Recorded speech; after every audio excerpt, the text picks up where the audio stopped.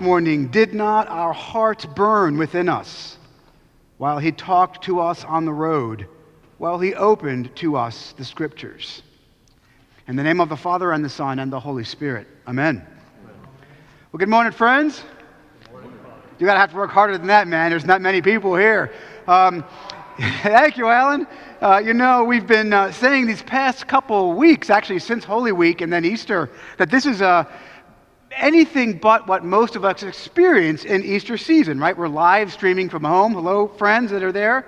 Preaching to a largely empty building this morning. And though I will say, strangely, in God's providence, the outreach of our ministry here has actually expanded. There's people from all over the world actually watching our liturgies here. Thanks be to God. But the strange thing is that this has been an Easter of isolation, right? Of loneliness, of social distancing. And I think the big takeaway, at least for me, right, is to see this actually from a different lens, to be reminded that actually the first Easter was kind of like this. It wasn't some great big spectacle with trumpets and brass and thousands of people in church, literally. It wasn't a great big event at all. In fact, the first Easter day was actually something quite restrained, quite individual, quite intimate. If you think about it, the people that Jesus appears to on Easter morning, which is what this occurs, I'll get to that in a second, they're individual people, right? Mary, we read about that on Easter Day. Peter, we don't actually read about it in Scripture, but they tell us that today, that Peter had seen him. John, individual. Thomas. These aren't great big gatherings of people. That does happen later. But on Easter Day, Jesus meets people one-on-one, and he changes them one-on-one, individually, relationally, just like he did, frankly, with you and with me. And so in today's gospel, we read this story. It's one of my favorites, actually, in the New Testament. This story about these two guys, right? Cleopas. Hey, thanks, Pop, for naming me Cleopas, right? Cleopas, which incidentally, if you care, is the masculine name for Cleopatra, right? Anyway, Cleopas is one guy going on the road to Emmaus and a second man who remains unnamed. And they meet Jesus. They don't know it at first, but they meet Jesus on the road to Emmaus. And in that meeting, in that encounter, in that traveling along the road to Emmaus, he changes them. This is such a cool story. I want to show you this. 3 points this morning. I'm going back to my three. 3 things. And it's pretty obvious when you read this text, right? That Jesus meets us where we are, right? Point number 1. He meets us where we are. Secondly, Jesus changes us. And then finally, we realize it, right? So Jesus meets us where we are, right? Warts and all. Jesus changes us, point number 2. And then the third one is we realize it. So first thing, Jesus meets us where we are. One thing, we've been reading these texts on Easter Day. You have to understand there's sort of a timeline here. And the timeline goes like this, that Luke reports there's 2 guys, Cleopas and another fella, going from Jerusalem to Emmaus, which is about 7 miles away. Well, why are they doing that? Well, interestingly, this text today occurs on the afternoon of Easter Day. So these 2 men, Cleopas and the other unnamed fellow, were back in the upper room, hiding out with the rest of the gang, when Mary had gone to the tomb that morning and came back and said, guys, you're not going to believe this. The tomb is empty. And then Peter and John run over to the tomb and discover it's empty. And then they all stay there wondering what in the world is going on. And we know that Cleopas and the other guy were in the room when Mary came back. It says so. So Cleopas and the other guy are there in the room in Jerusalem with the rest of the disciples, scared, confused, wondering what in the world is going on with Mary Magdalene, right? What's she talking about? And then they make a decision. It's not in the text, but it's obvious if you think about it. Cleopas and the other guy decide to bug out. They bail. Realize something here. These men, these are real people. And they're in the upper room. Mary comes back, reports what's happened to her, and they're like, man, this is just too hot. We got to get out of here. And so Cleopas and the other man, they leave. They leave Jerusalem. They leave their friends, and they go to a place called Emmaus, 7 miles away. Why do they leave? It's not to get takeout from Moe's, right? That's what I did yesterday. It's to get out of Jerusalem so they don't get killed. They realize the gig is up. And they also know, Cleopas and the other man know, if they stay in Jerusalem, the clock is ticking. So they bug out. To fear is an act of fear and self-preservation. They hightail it away from Jerusalem to a place called Emmaus, 7 miles away. And here's the thing I want you to see here. They do, Cleopas and the other guy, they do exactly what you and I do. Think of a time in your own life, right, when you were at a crisis moment. It could be anything, right? A crisis moment in your own life, right? Your death of a loved one, or somebody's ill or sick, or you lose your job, or you can't leave your house for 30 days, whatever it might be. You lose a friend to the coronavirus, whatever it is, man. What is the very first thing you do in a crisis? You find somebody that you trust, and you talk to them. Could be your husband, could be your wife, could be your priest, it could be a friend. This is the one thing about this social isolation, which is just so cruel, is that we are social beings, and the thing we need in a crisis is not to be masked up and tucked away like some experiment, but to be in contact with one another. That's what we do, man. Human beings seek comfort and support with each other in the midst of our suffering. We need each other. God designed us this way. And in fact, it's because God's very nature is relational, right? Father, Son, and Holy Spirit. He's a relational God, relational in his own being, his own nature, relational with us. And if we are made in his image, and we are, then why are we surprised when loneliness and isolation and social distancing literally feel unnatural, literally feel inhumane? So Cleopas and the other guy, I wish he was named, it'd be so much easier. Cleopas and Bob, right? They're walking along to Emmaus, and they're walking along, and they're doing what friends do, man. They're complaining, they're probably sad, they're scared, what am I gonna do now? I can't believe this Jesus guy, man. We bet on the wrong horse, and he let us down, right? Whatever.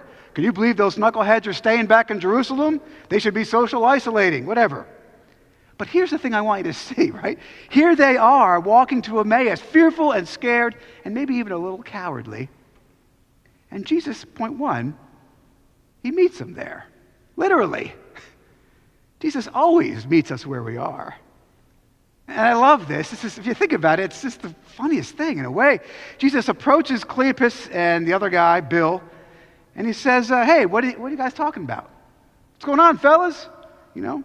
It's kind of a ridiculous question. It's kind of like going to Publix, right? And going to check out from Publix and asking the Publix girl, I always pick on the Publix checker, I don't know why, but you say to the Publix checker, hey, Mayor, why is everybody wearing all these masks and stuff? What's the deal? She's like, man, what have you done? You've been under a rock for the past 30 days, right? And so Jesus says, what are you guys talking about? And they say to him, dude, really?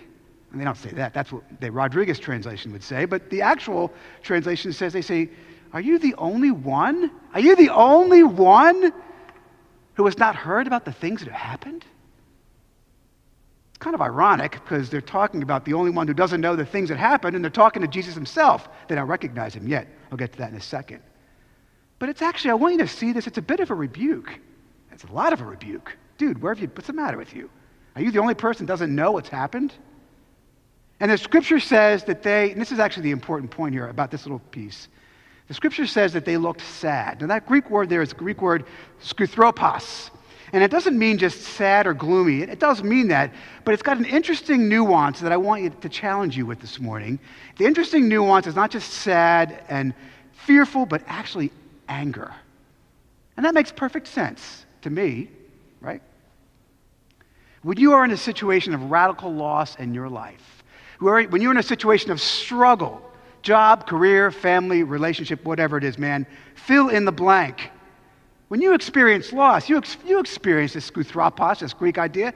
Sadness, yeah. Loneliness, yeah. And if you dig deep enough, you'll find anger, and you should. Life is not supposed to be this way. And that's why these two men, when they see Jesus, they're questioning of him. Where have you been, man? Has got a little bit of an anger, an edge to it, right? But listen, this is the key, right? Jesus is a big boy, man.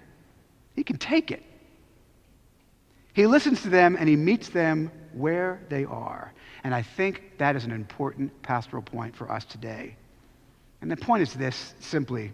Look, God does not expect you to have your act together before he meets you. No way.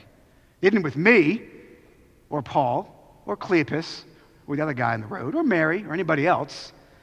Jesus Christ does not expect you to have your life together to meet you. No. On the contrary, he meets you in the dirt. He meets you in the struggle. He meets you on the road. And here's the cool thing. He meets them, point number 2, and he begins to gradually change them. Watch this. Ironically, as they walk along and they're wondering, where is God in this struggle? Where is God in this struggle? He's actually literally right next to them. And they don't see him. But he begins to work on them, and it takes time. And he begins to explain, Jesus begins to explain to Cleopas and the other guy, it begins to explain the Old Testament and how all the Old Testament said that Jesus had to suffer and die. Could you imagine? I wish we had that sermon, man. What a great sermon that would be. Jesus actually preaching a sermon about himself being vindicated on the cross and how this whole process of crucifixion was required by the Old Testament. But the point I want you to see is that it's slow, and it's gradual, and it's relational. And I'll submit to you this, that they don't even realize what's going on. They don't even realize that he's changing them. Not yet. But look at what he does. It's through fellowship. It's through being with each other. It's through being with Jesus, through conversation with each other, through relationship with Jesus, through the scriptures. It says he's preaching them. We see in a minute, the culmination is the Eucharist. But the point I want you to see here, and it says it, were not our hearts burning within us? God, Jesus begins to break down the walls of their heart, begin to break through their anger and fear and frustration. And the cool thing is they don't even realize it. And let me ask you this question. Has that ever happened to you? Happened to me.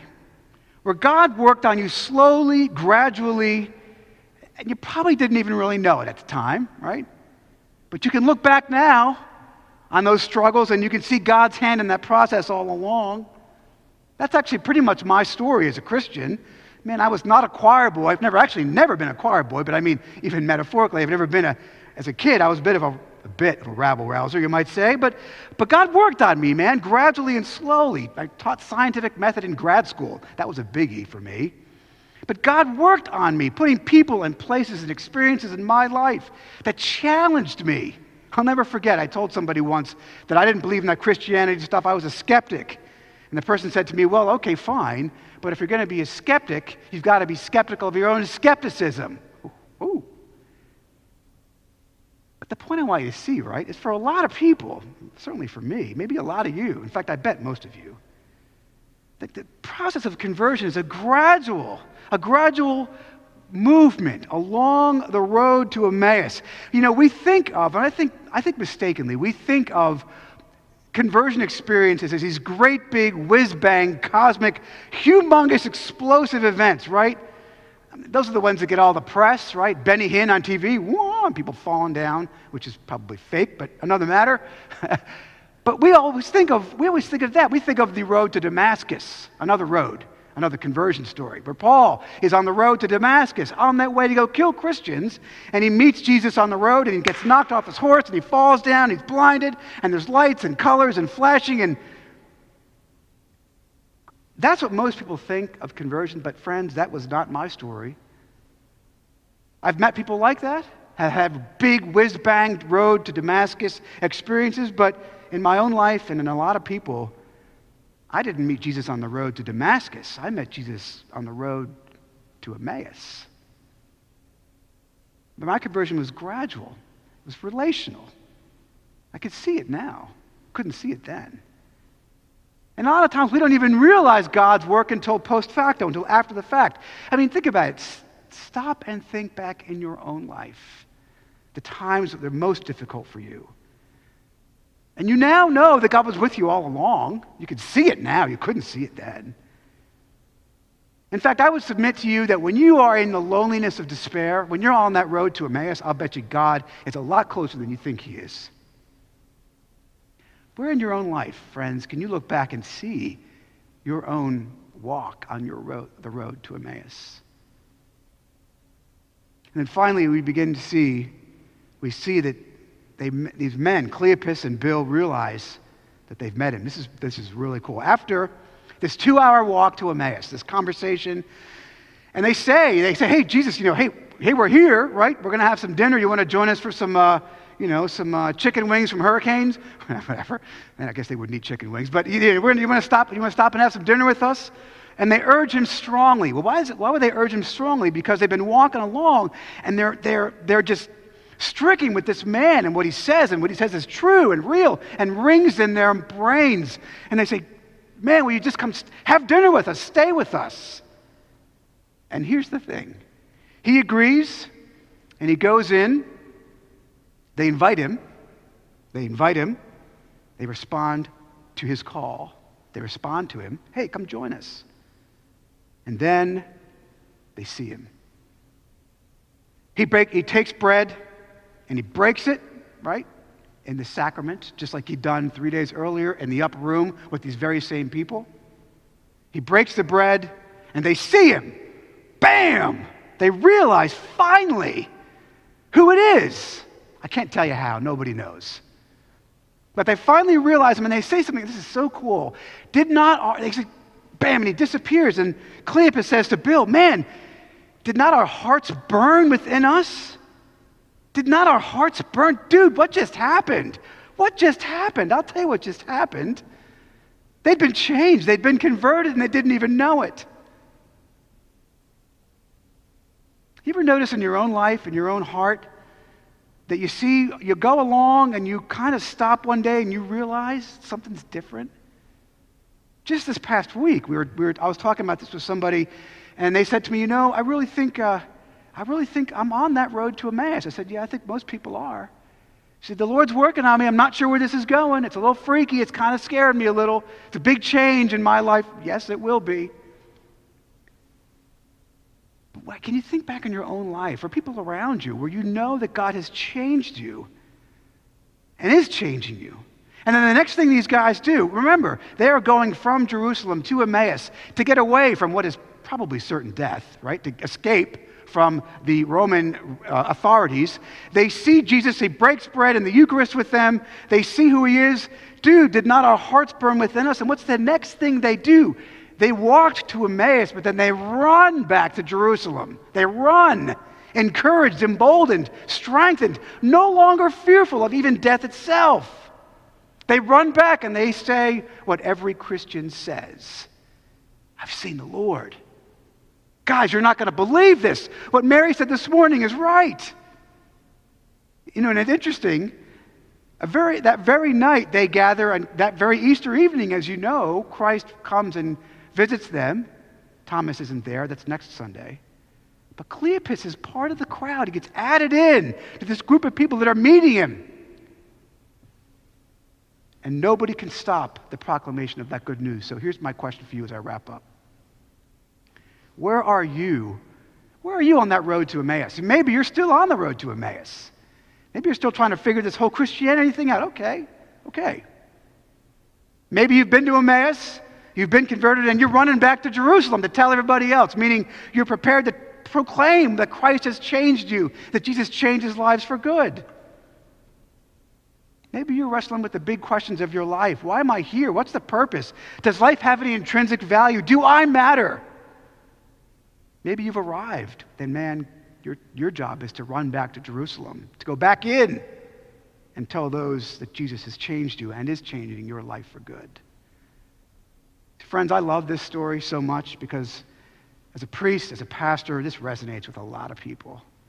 Most of us are road to Emmaus folks. We can look back in our life and see God's hand working through it, the circumstances of our lives, gradually bringing us along to a full knowledge of him. I love that you can look back and you can see in your life now, and you are called to share this, how Christ has walked with you all along. He's always been there. He's still with you. And he challenges you to go and tell others about him.